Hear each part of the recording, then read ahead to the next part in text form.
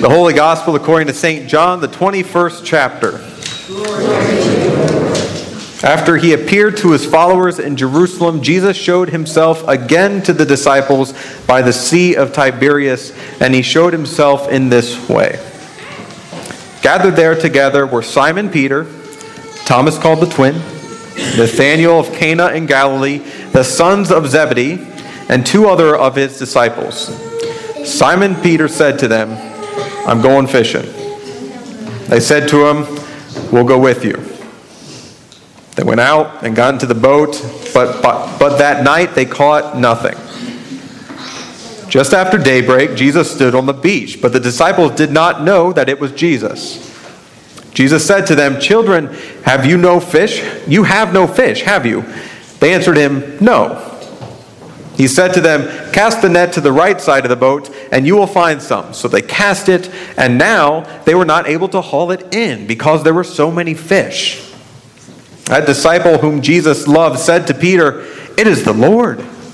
When Simon Peter heard that it was the Lord, he put on some clothes, for he was naked, and jumped into the sea. But the other disciples came in the boat, dragging the net full of fish, for they were not far from the land, only about 100 yards off.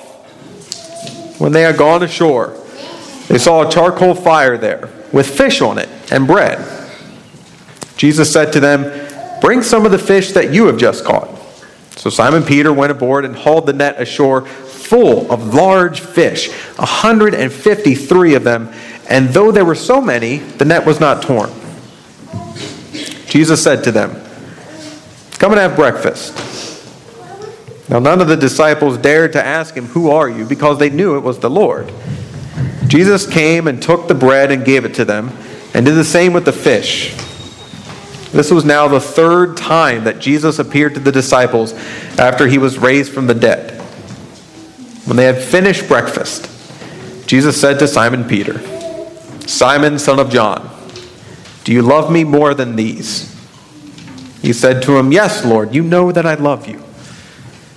Jesus said to him, "Feed my lambs."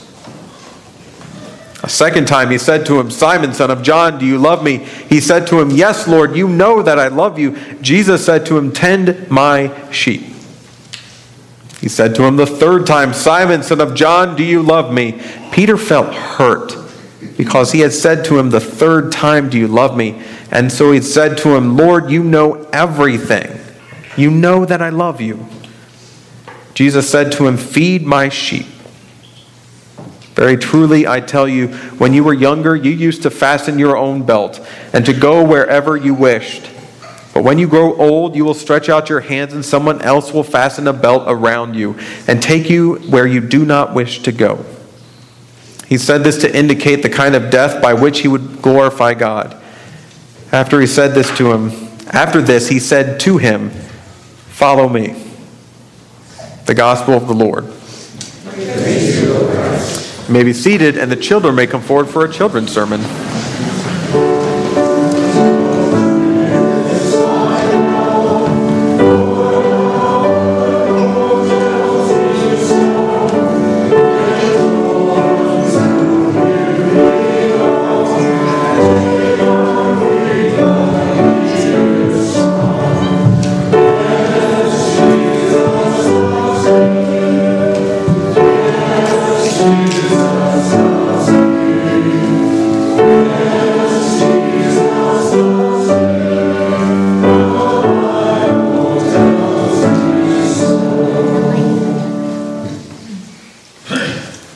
Good morning.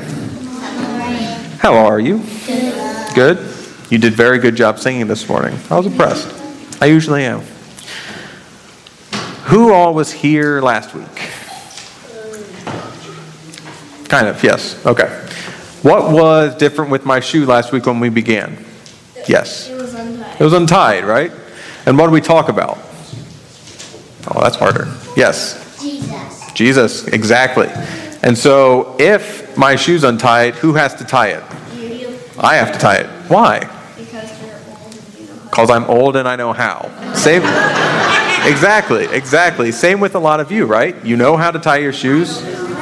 Now, what if you don't know how to tie your shoes? Who ties it for you? Yeah. Your parents, right?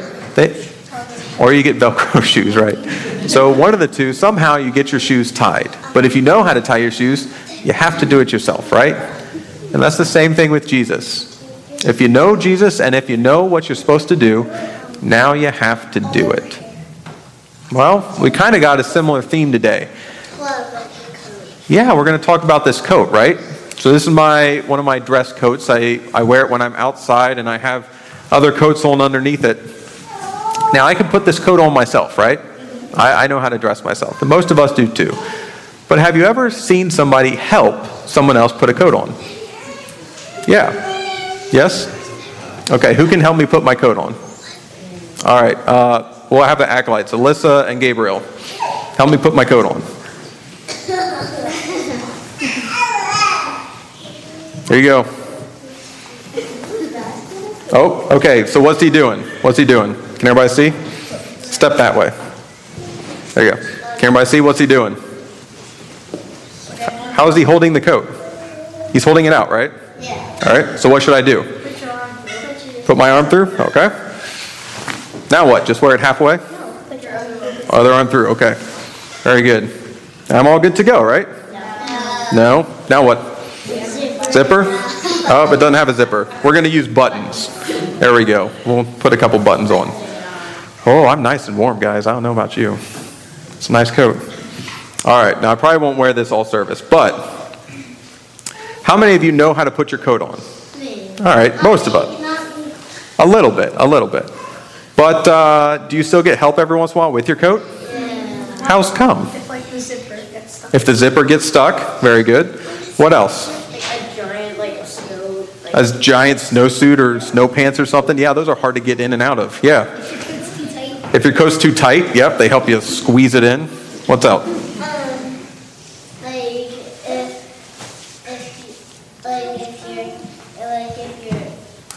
If you're trying to put it on and then your zipper gets stuck there. Yeah, you can't get the zipper done, right? I'm glad this one doesn't have a zipper. That way I'm good. But even though we know how to dress ourselves, we still get help sometimes. And that is the exact same thing that we see in today's story. Do the disciples already know what they're supposed to be doing? Yes. Yeah, I think they do. Like, they walked with Jesus for like 3 years, right? They know by now. They've done this before. Well, what does Jesus do? Yeah. Preach. Very good. He tells them, first of all, he shows them that they're loved, right? He makes them breakfast. That's one way to show people that you love them. Give them food, right? He also, with Peter 3 times, says, "Do you love me?" And what does Peter answer? Yes. Yes, I love you, Jesus. And so every time Jesus says, "Feed my lambs, tend my flock, feed my sheep." And then Jesus says one last commandment for John. What's he say? He says, "Follow me." Now, does that mean they're all supposed to get in a single file line behind Jesus and walk? No. What does follow me mean?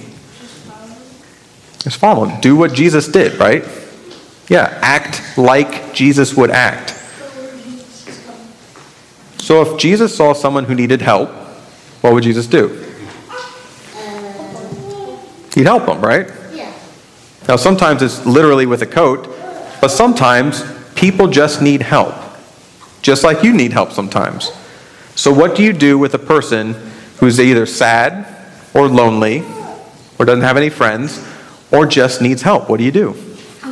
Help them. So if I tell you, everybody look at my nose. I know I'm in a different spot, but everybody look at my nose. If I tell you to follow Jesus, what am I saying?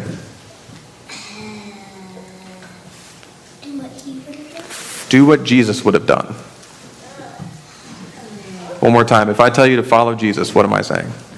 Do what Jesus would want to do. Yep, do what Jesus would do. Exactly. All right. Can somebody help me take off my coat? All right, Anthony and Ava, help me take off my coat. Because I can do it myself, but I need help. So there you go. All right, there's one sleeve. We're just going to pull in the sleeves, huh? Okay. There you go. There you go. And thank you for your help. Very good.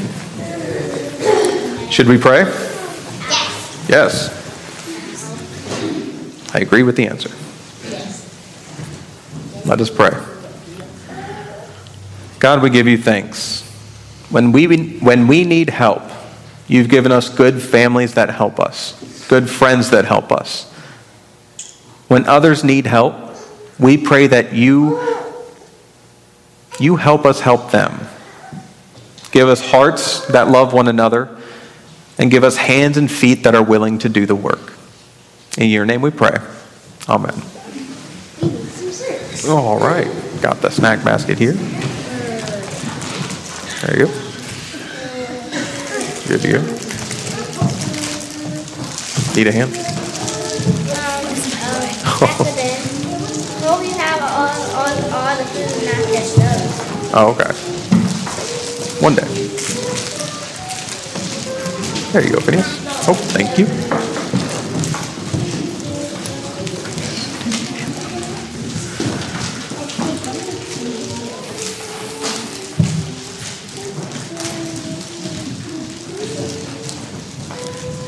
In the name of Jesus, amen. Last week we talked about kind of the narrative arc that we're going to go through with all the texts in Easter. And that narrative arc is a little bit of seeing Jesus first on Easter Sunday kind of not seeing Jesus in the tomb, right? Jesus isn't in the tomb, and then the second Sunday we see Jesus twice. Later that evening, and then finally a week later, and he appears to the disciples, and he does two things very consistently: peace be with you, and a teaching about forgiveness. If you forgive the sins of any, they're forgiven. If you retain the sins of any, they're retained. And in that Easter Sunday text, I decided, we're going to ask the question, what do we do with the resurrected Jesus? What do we do when we see Jesus repeatedly? Because the first time you see Jesus, it's exciting, it's amazing, it's kind of hard to understand and register. The second time you see resurrected Jesus, it's starting to sink in and become a reality. The third time you see resurrected Jesus here on the beach, you're asking yourself, okay, if this is the norm, what do I do? And in the first 3 Sundays of Easter, we deal with that question, what do we do with the resurrected Jesus? And in the next 4 Sundays of Easter, we'll talk about, really quickly going through, all of John's Gospel. Reminding ourselves what it is in the last 2 words that Jesus says in this Gospel, to follow me. Follow Jesus. But today we're having breakfast. Last week we talked about the 2 parts of our church service, our liturgy, that mirror what Jesus did in those initial moments after the resurrection with his disciples. It's peace, and it's the forgiveness of sins. And the forgiveness of sins is really overt, and the peace is something that we share and we do really, really well here at Trinity. Again, I think this text echoes something that we do in our service.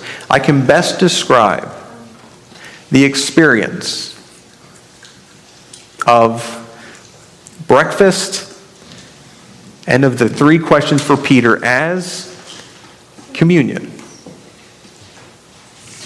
Now, communion is a word that we use for a very specific meal, Holy Communion, in our church, right? It's where we see bread and we see wine and we hear the words of institution. Christ's body broken for you, Christ's blood shed for you, and in it we have sacrament. With the bread and the wine and the word, we have God come down and experienced in that moment. But communion is not called communion. The Eucharist, the Thanksgiving, is not called communion because it entails all of communion. Rather, it is called communion because of what it shows. In that moment, as we take time in a meal where we wouldn't normally, for each and every individual person to hear for you, this is the body of Christ broken for you. This is the blood of Christ shed for you. each and every person hears it. We come into a place of dwelling with God. A place where God has come down, of where we are as we are, and we do in a holy ritual a very mundane thing, which is to eat. Simply to eat.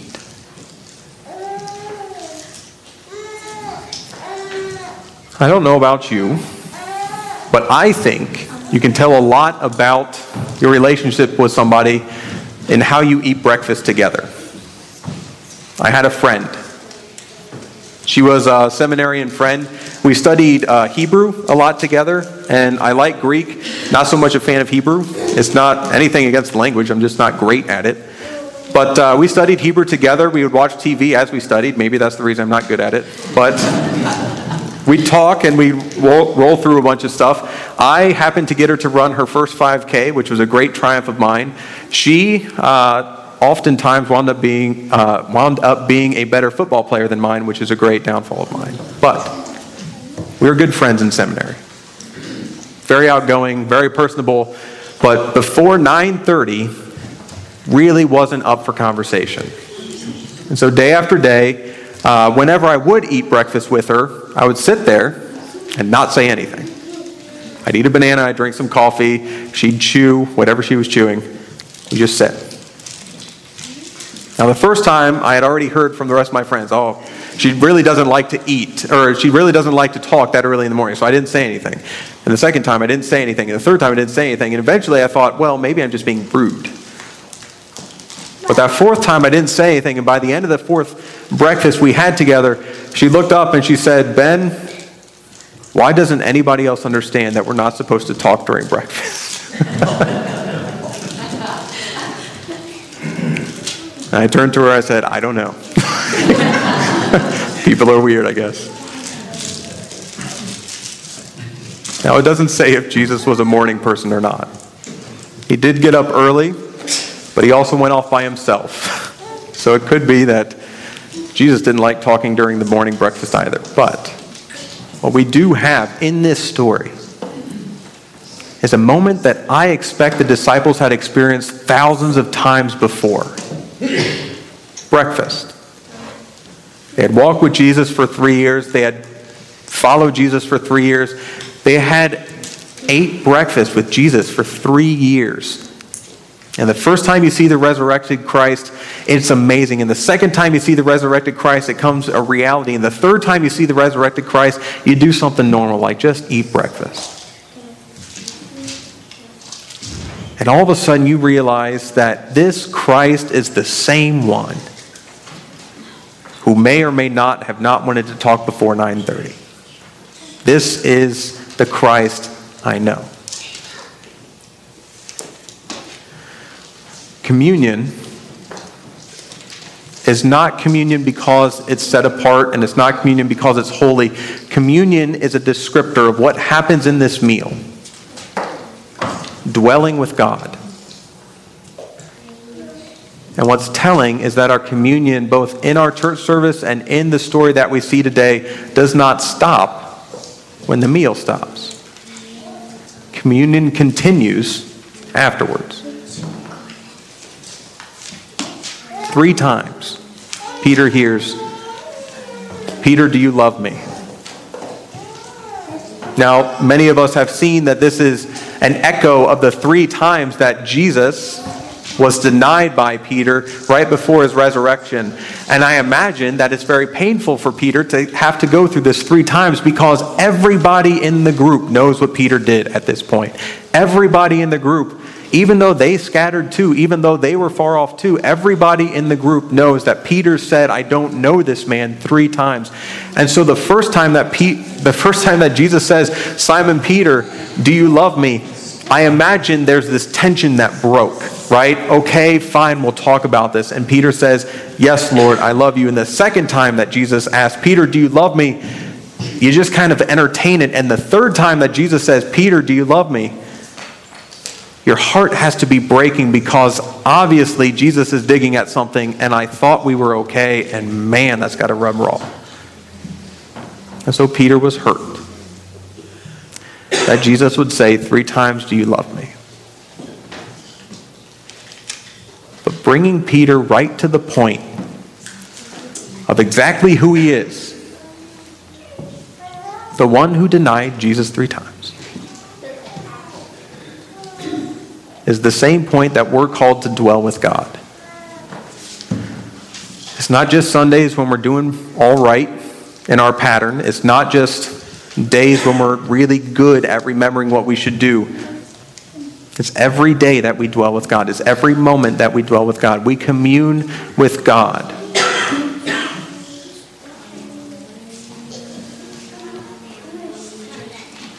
Peter's given the instruction to feed the lambs, feed the flock, feed the sheep.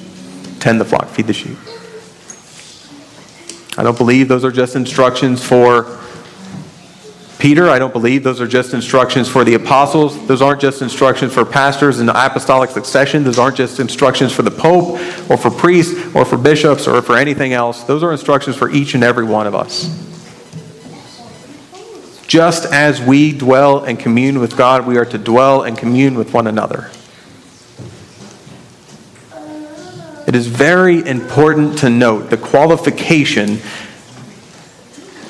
the attribute that Jesus places in front of Peter before this. It's not, "Peter, do you know all of your Bible? Peter, did you memorize the Apostles' Creed? Peter, can you preach? Peter, can you teach? Peter, can you heal? Peter, do you tithe regularly? Peter, do you understand all that I've taught you before? Peter, do you know what you did wrong? Peter, have you confessed properly? Peter, have you been baptized? Peter, do you commune regularly? Peter, do you give at least once a year so you're a good member in standing?" No, none of it. It's, "Peter, do you love me?"